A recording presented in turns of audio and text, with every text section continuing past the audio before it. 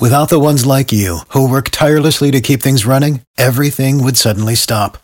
Hospitals, factories, schools, and power plants, they all depend on you.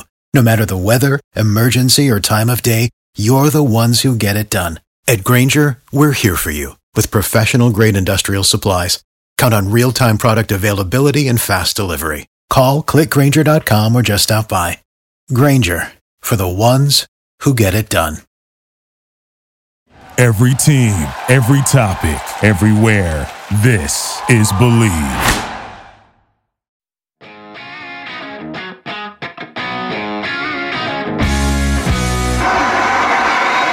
a pass to Drew Pearson.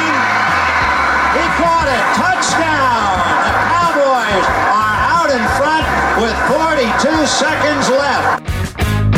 Welcome into the Believe in the Cowboys podcast here on the Believe Podcast Network. Paul Kedlian alongside former Cowboys quarterback Danny White. And we're brought to you by BetOnline. We're back in better than ever. A new web interface for the start of the basketball season and more props, odds, and lines than ever before. BetOnline remains your number one spot for all the basketball and football action this season. Head to the new updated desktop or mobile website to sign up today and receive your 50% welcome bonus on your first deposit. Just use our promo code BELIEVE50, that's BLEAV 50, to receive your bonus from basketball, football, baseball postseason, NHL, boxing, and UFC to your favorite Vegas casino games. Don't wait to take advantage of all the amazing offers available for the 2021 season. BetOnline is the fastest and easiest way to bet all your favorite sports. BetOnline, where the game starts. And Danny, off the bye week, and a very interesting matchup in a Vikings team that is 3-3. They played early in the season without their star, Dalvin Cook. Although Alexander Mattison filled in well for him, they've been a little bit up and down, but it seems to me that the Vikings are finding their footing, and they present some interesting bad matchups defensively for the Cowboys, who are not great against the run, and the Vikings are darn good at running the ball. Yeah, that they got a similar 1-2 punch to what the Cowboys have with Elliott and Pollard. They have Cook and Madison, and where the Cowboys. Let's see, the Cowboys are 5th and 54th in terms of yards. 16th and 33rd are the Vikings, in Cook and Madison. So really, really interesting kind of dynamics going into this game. And the same thing with the receivers. With Jefferson, Thielen, and Osborne, the Vikings are right up there. They're, in terms of receptions, 10th, 18th, and 56th.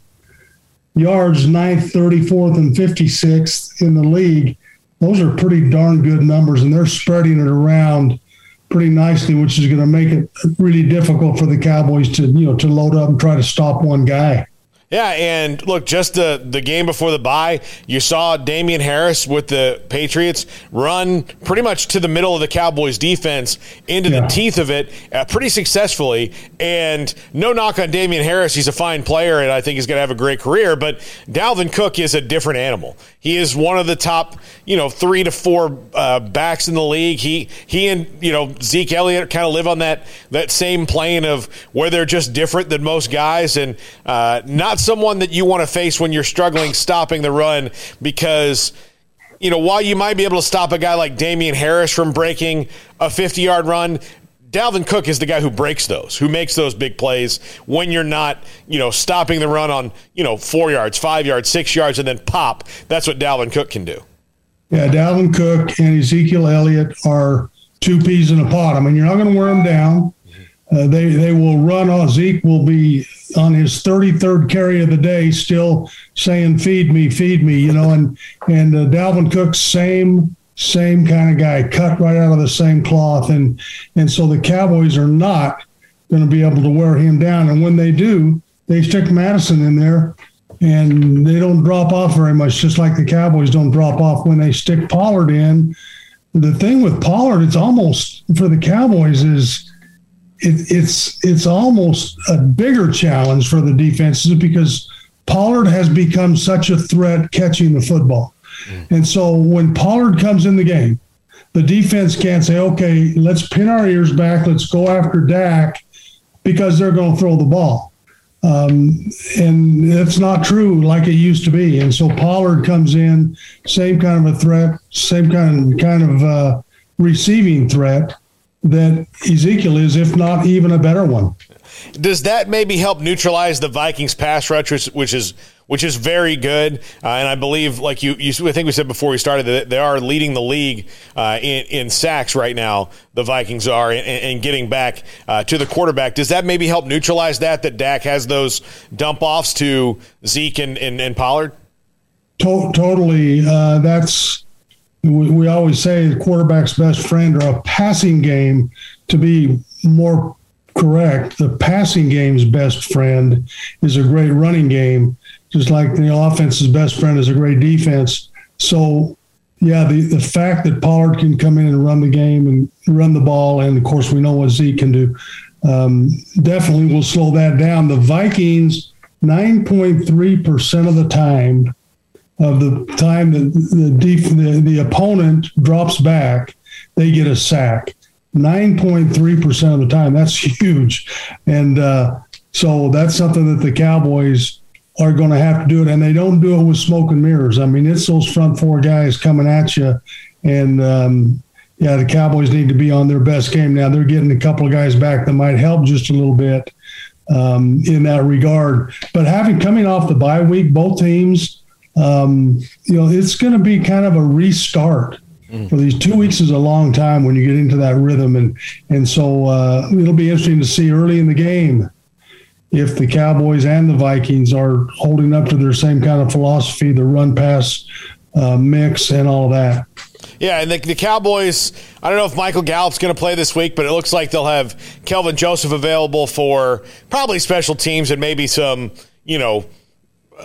every defensive back on the field kind of coverage thing, but I don't think you'll see much of him on defense. So get to see the second round draft pick for the first time this year. Maybe Michael Gallup. I don't think so. That's probably another week or so, but he's coming back. Tristan Hill is coming back, which they'll need that rotation since they lost Brent Urban. But the other guy that's coming back that's created an interesting situation, Danny, is Lyle Collins is back. And currently, now, this could change on Sunday night, but currently he is the backup at right tackle and the backup at left guard. He has not just gone back in as the starting right tackle, which is an interesting thing to happen coming off of a suspension that most years the Cowboys would have been like, please come back, suspension, like there's no. But now, because of how well Terrence Steele has played, it's allowed the Cowboys to reassess what they're doing on the offensive line. Isn't that an interesting reversal in terms of the tone coming out of a Cowboys camp? What a great thing it is getting Lyle back, and we've needed him. And Brendan Moore. I mean, it's Wally Pipp, the Wally Pipp story all over again. We talk about it all the time, and Lyle who it's kind of the phrase buzz term going around the Ford Center in Frisco, Texas. And that is absolutely a great problem to have. So to have a guy of Lyle Collins' ability to play both guard and tackle, both right and left, to come off the bench if they need him to, or to start, is just a great problem to have. And I think it's one that the Cowboys will exploit.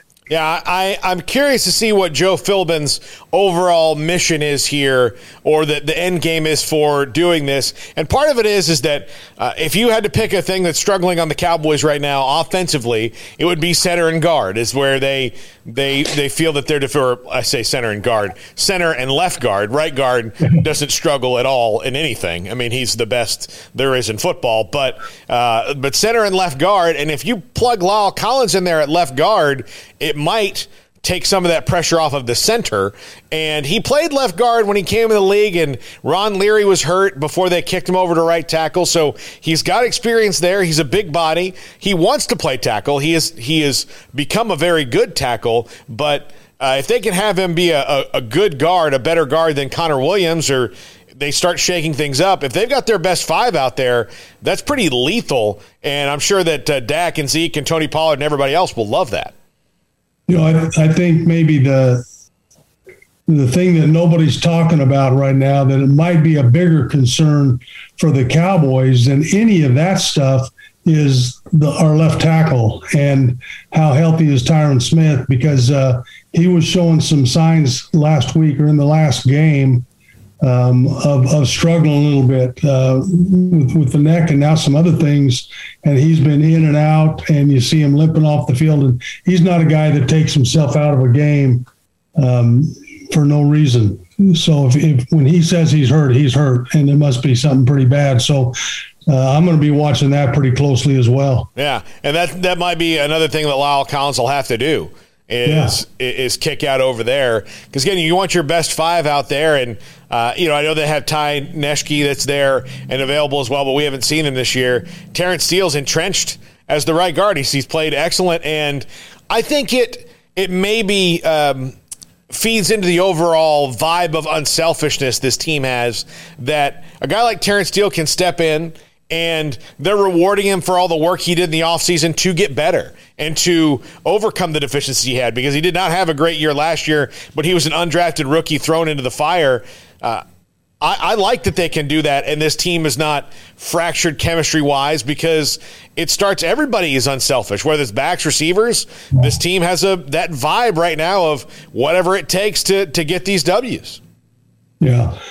And I want to throw out one more number, and I want to follow up on that unselfishness word that you threw in there. It's a pretty big word, and that is that in the last 3 games, the Cowboys are 6th in the league at protecting the quarterback, and that is sack percentage. In other words, the percentage of sacks they give up in terms of pass attempts.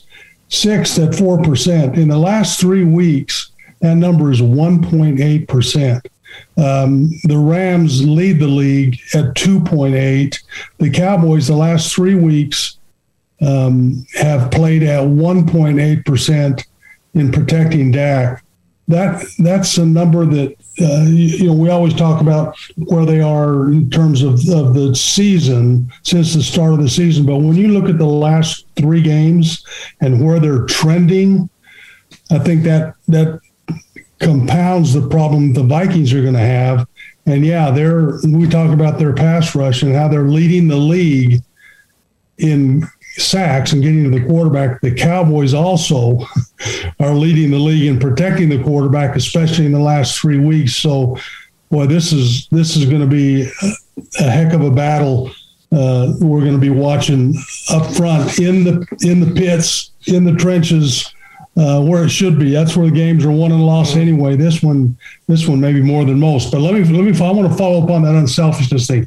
The great teams that you've seen in history are teams where the leaders, the main point getters, the leading passer, the leading receiver, the leading rusher are unselfish team players. You see this not just in football. You see it in all team sports. You see it in basketball. Those 2 teams that played last year for the championship. I watched that championship series. You talk about a bunch of unselfish guys. And that's what made it so much fun for me to watch. Well, football is even more so that way. And by that, what I mean is Dak has to be willing to give up some of his stats, some of his numbers. Whereas last year when he got hurt, he was number 1 in completions and attempts. This year, he's 12th and 22nd. Okay, so not throwing as much, not putting up the numbers, not getting all the attention, although he is 2nd in the league behind Kyler Murray in completion percentage. It's at over 73%, which is unbelievable. The completion and attempts numbers, I think, tells you how balanced this team is. So 12th in completions, 22nd in attempts, 4th in quarterback rating, 4th. So and then you look over at Cousins, 7th in completions, 12th in attempts, 7th in percentage, 12th in yards, and 8th he's got a 105.4 quarterback rating, 8th in the league. So these are 2 quarterbacks that are not too shabby and who are very unselfish because they're middle of the pack in terms of completions and attempts, but they're at the top in terms of completion percentage and touchdown passes and rating. Running backs, Elliott is 6th and 5th in terms of attempts and yards. Pollard, 31st and 54th. So they got two guys that are right at the top of the league in terms of carrying the ball, whereas the Vikings, Cook is 17th in attempts and Madison is 26th. Cook is 16th in yards and Madison is 33rd. Receiving, they got Jefferson in terms of receptions, 10th, Thielen 18th, Osborne 56th, Cowboys, Cooper 41st, Lamb 30th, Schultz 38th. Where would we have been looking at Dalton Schultz as leading Amari Cooper in terms of receptions? Yeah. That's kind of the year that Dalton Schultz is having. So that's a lot of stats that I just read off, and I apologize for that, but it indicates the balance that both of these teams have. When you're looking for that edge, what's going to set one apart?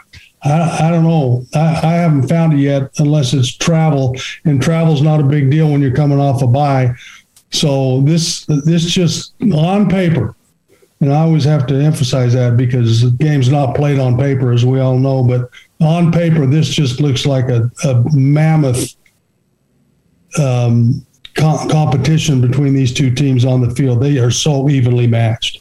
Yeah, it really is. And I kind of think when you talk about the unselfishness or the not being all on the quarterback, if you look at historically just the Cowboys, just at the Cowboys, at the best eras in the history of the Cowboys where they were playing in and winning Super Bowls. Yes, they had and NFC championships and everything. When they were getting to that level, yes, the quarterbacks were playing at elite levels, whether it was Roger or Don Meredith or you or Troy Aikman and now Dak Prescott. But it wasn't all about what you guys were doing. It was about what everybody could do. It was about the distribution. It was about balance. And you talked about those football gods. And the Cowboys have been so far out of whack of that in the last 25 years where everything is on one thing.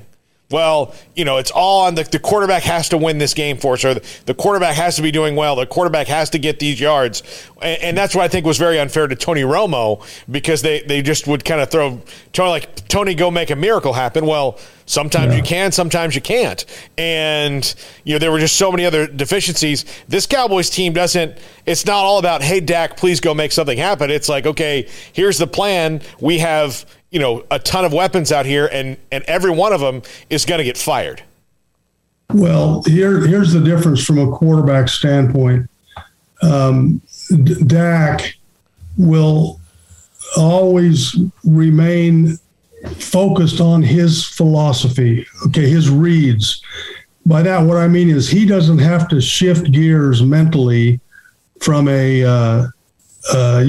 us in the game to a catch-up mode where he has to get the yardage in chunks. He has to get it to a certain guy. He's got one or two guys to get the ball to that can make plays. He doesn't have that problem. He's got 5 or 6 guys now that he can get the ball to that can make plays that will change the game, that will be a difference in the game. And what you talk about taking the pressure off the quarterback. He doesn't force balls into double, triple coverage. I threw a ball to Drew at the end of the Falcons game in the playoffs that was in quintuple coverage. What's that? Is that 5? Yeah, it's 5, yeah. You take a picture of when he caught the ball, and there are 5 Atlanta Falcons around him and no Cowboys. That's throwing the ball under pressure. Those are not good odds. And had that ball gotten intercepted, I'd have been looking for a new home probably. So that's the kind of a player that Drew was, and his ability to make plays. But it's not a good thing for the team. And right now, Dak has the luxury of being able to get the ball in the hands of one of 4 or 5 or 6 guys that can all turn a short pass into a big play. Yeah. I think back to just 7-8 years ago when Dez Bryant was the Cowboys' number one target and a fantastic elite receiver that he was, but there were games where they would not get him involved early when they were playing good teams, and it became this pressure to get Dez Bryant the ball because you got this weapon that you're not using. You got this great receiver that for some reason they're just not getting the ball to. Now, I don't even think that there's pressure to get the ball to anyone at any point in the game as long as everything's working. Or if something's not working, it's like, well, okay, plan B. Plan B's not working, plan C. Something's going to work because you mentioned 6 guys that can win matchups.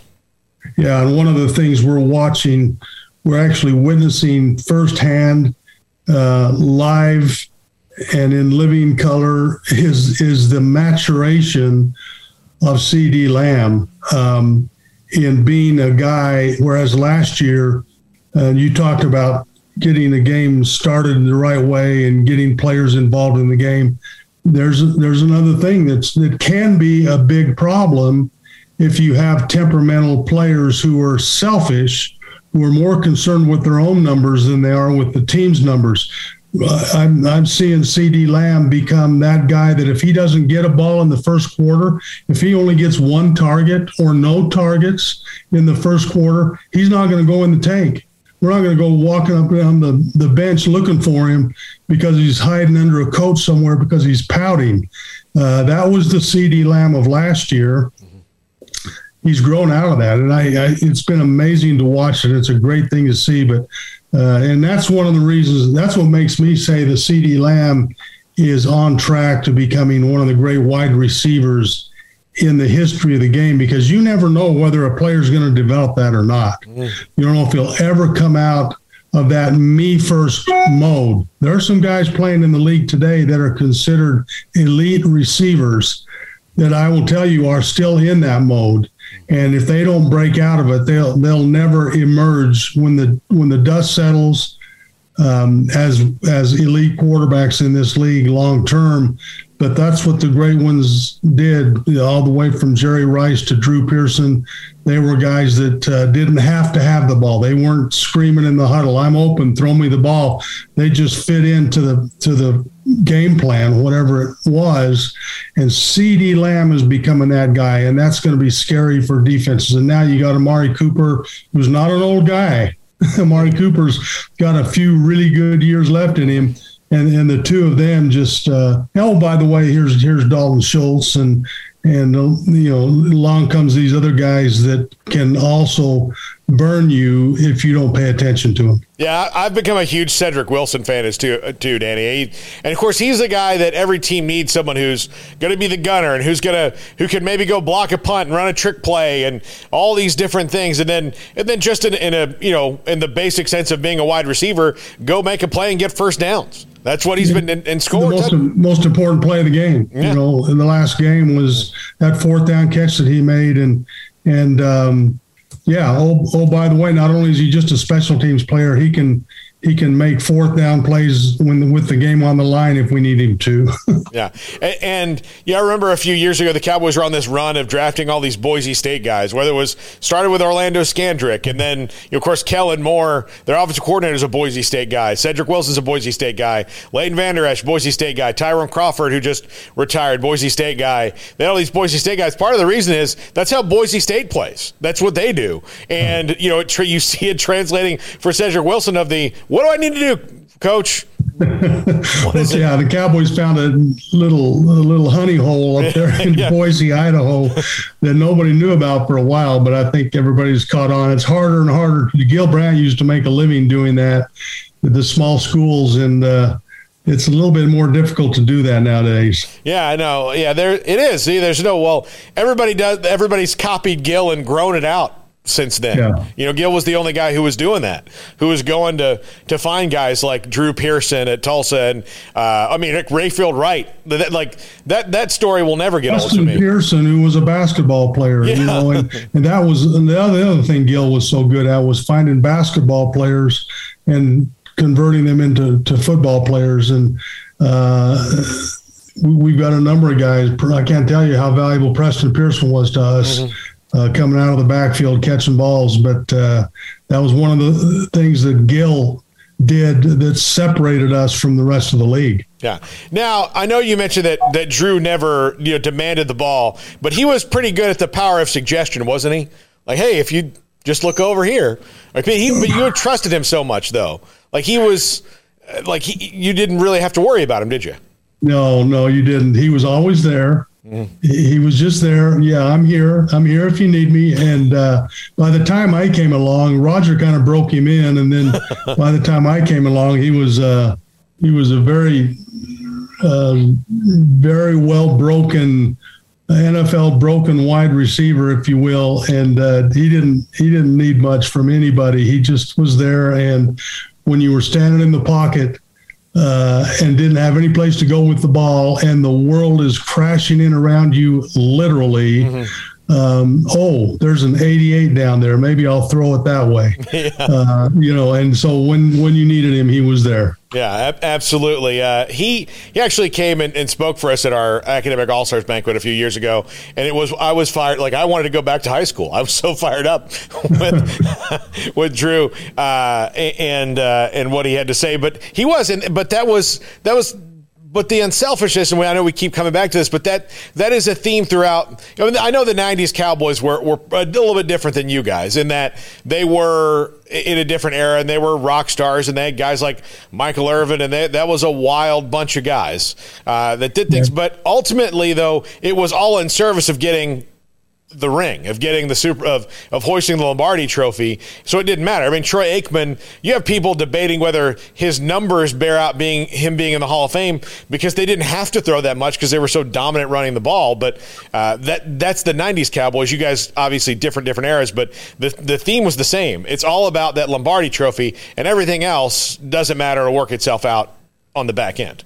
Yeah, and you don't ever have to apologize for bringing up unselfishness too many times. Hopefully, for the Cowboys' sake, we will be bringing it up, 10 weeks from now, with the playoffs looming and the season on the line. And they're still in that mode. The Cowboys are still in that mode of being unselfish and, who's going to win the game for us this week. And let's just hope that we're still bringing it up at the end of the year. You know, you say, people can ask, does it come from the head coach? I think the coaches can only do so much when it comes to that kind of attitude on a team. I think it's mostly up to the guys themselves to decide that. It has to get transferred. It has to transfer from the head coach. The philosophy gets dictated by the head coach. It has to pass from that to the field.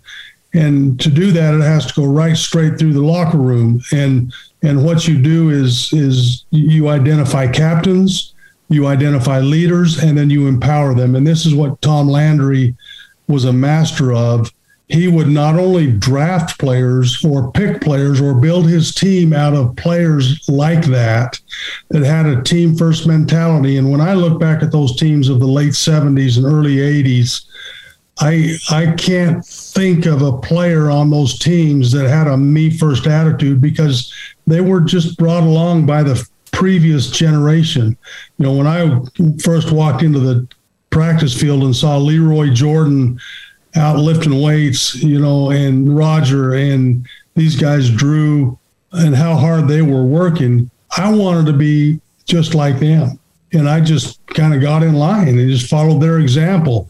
And at some point, you can lose that if you don't have the right ratio balance of veterans versus rookies or young players, experienced guys versus young, inexperienced guys. And it's harder and harder to do that today with the turnover. You got so many players going from one team to another in the off season that it's hard to create that. It was a lot earlier for us back then, and those were the guys that I just mentioned: Leroy, Jethro Pugh, Robert Newhouse, D.D. Lewis, Cliff Harris, Charlie Waters. These are guys that, man, my head was on a swivel. I was spinning watching guys when I walked into the locker room. Oh, that's Charlie Waters over there, man. That's Robert Newhouse over there, guy I played against in college, and just guys that I wanted to be like. And So that's something that is harder and harder to build today than it was back then. Yeah, it is. That's why it has to be guys like Dak and Zeke, the guys who are going to be there a long time. It's got to be the quarterback, the guy who's in the big money contract. He's got to be the one who sets it down because he's the one who's going to be that through line where all the other guys are going to kind of come and go. And that Dak certainly does that. Coach Landry was a master of finding players. Coach Landry's philosophy was one of you beat your opponent with you outwork them, you outstudy them, you outpractice them. It's not that you just go out and draft great athletes, bigger, stronger, faster guys, and then throw them out on the football field. And so he got players that fit that philosophy. And you would not have been able to field a team if you measured players today or back then like they do today. With the combine, which didn't exist back then, and all that sort of stuff. Most of the Cowboys players, and the guys I just mentioned, Leroy, Dede, Cliff, Jethro, House, were too small, too slow to play in the National Football League. You never would have made a successful team up out of those guys. But under Coach Landry's philosophy of study, work ethic, discipline, those kind of things, these guys were the best. Mm-hmm. And unfortunately, it's hard to measure that at the combine. And until they figure out a way to measure the size of the human heart and the work ethic and all those intangibles, guys like Drew Pearson and Cliff Harris will continue to fall through the cracks. Yeah, that's very true. All right, to the game this week, Danny, when it comes down to it, in my mind, it is which defense is going to make the other quarterback make a mistake that swings the game. I think that because if you look at it, and we've talked about it, these are very offensively, especially evenly matched teams. Most teams would trade if you said, "Look, you want our skill players, and look, you want this offense." Most teams in the league would say, "Absolutely, yes, please give those guys to us." I know Kirk Cousins can be kind of much maligned in fan circles in the league, but he's a very, very, very steady quarterback, and he has his moments, but he's been getting better and better, and now that he's got weapons, it's almost like you don't see those moments anymore. It's almost like when you have stars to throw the ball to, you don't make as many mistakes because they can cover that up for you. Well, what's happened to Dak after the first game of the year? Yeah. When he was leading the league in every through 60 passes, everybody was saying, "Boy, what a great year! This over 17 games, this translates into what happened to Patrick Mahomes? Where are all those people who were telling us that he was the second coming of Johnny Unitas? In the last year, isn't it amazing what happens when the things around you, the elements around you, the forces around you change a little bit as a quarterback?" Is Patrick Mahomes not as good a quarterback this year as he was last year? No, I don't think he's forgotten how to do it.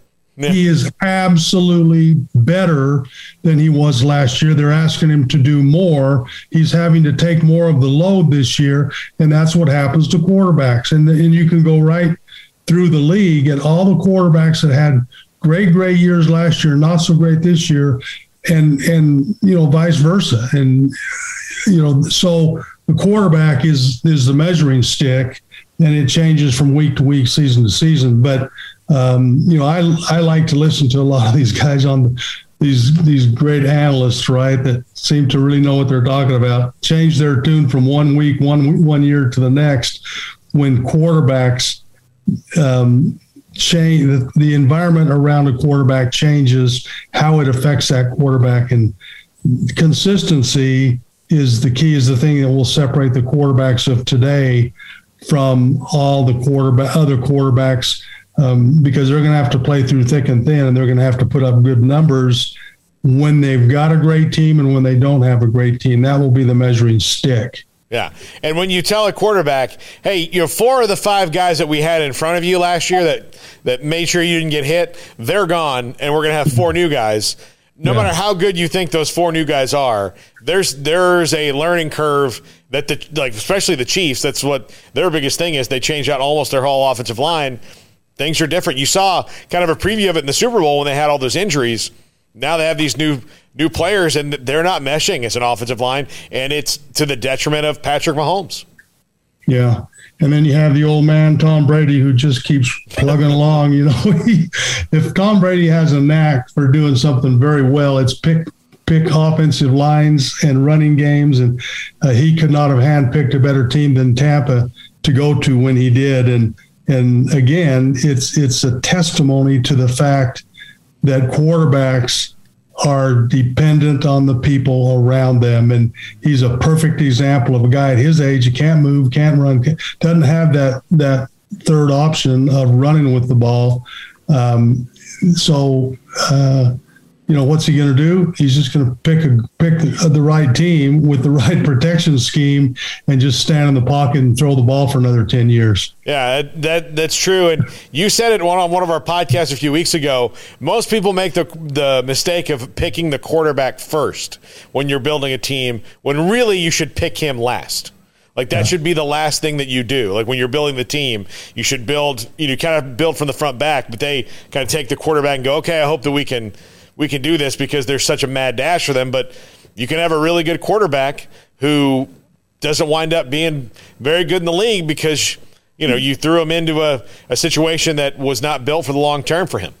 Well, by the time you get the team built around him, he's all beat up, and he's getting ready to sign that big $200 million contract, but he's all beat up, and you've spent those 4 years or 5 years. I mean, it was getting close to that with Dak. And fortunately, the Cowboys have been able to maintain that or reproduce that offensive line, that protection scheme around Dak to get into the second phase of his career while he's still healthy. Yeah.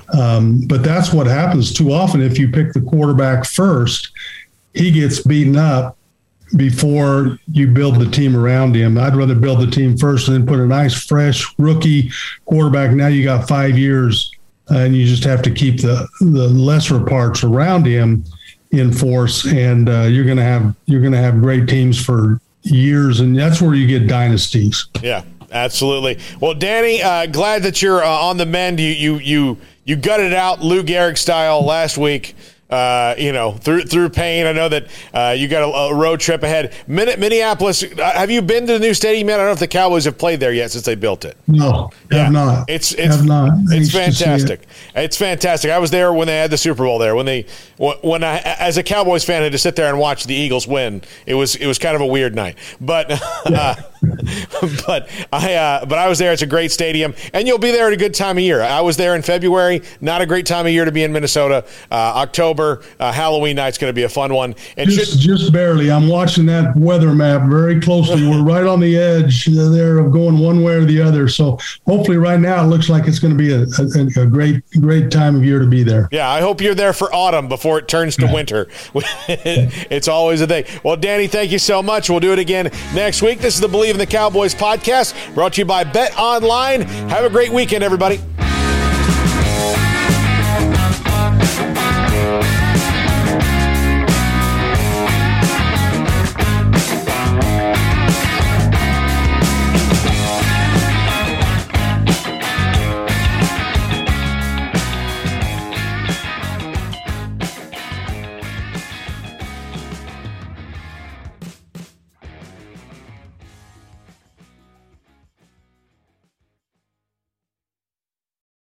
For the ones who work hard to ensure their crew can always go the extra mile, and the ones who get in early so everyone can go home on time, there's Grainger, offering professional-grade supplies backed by product experts so you can quickly and easily find what you need.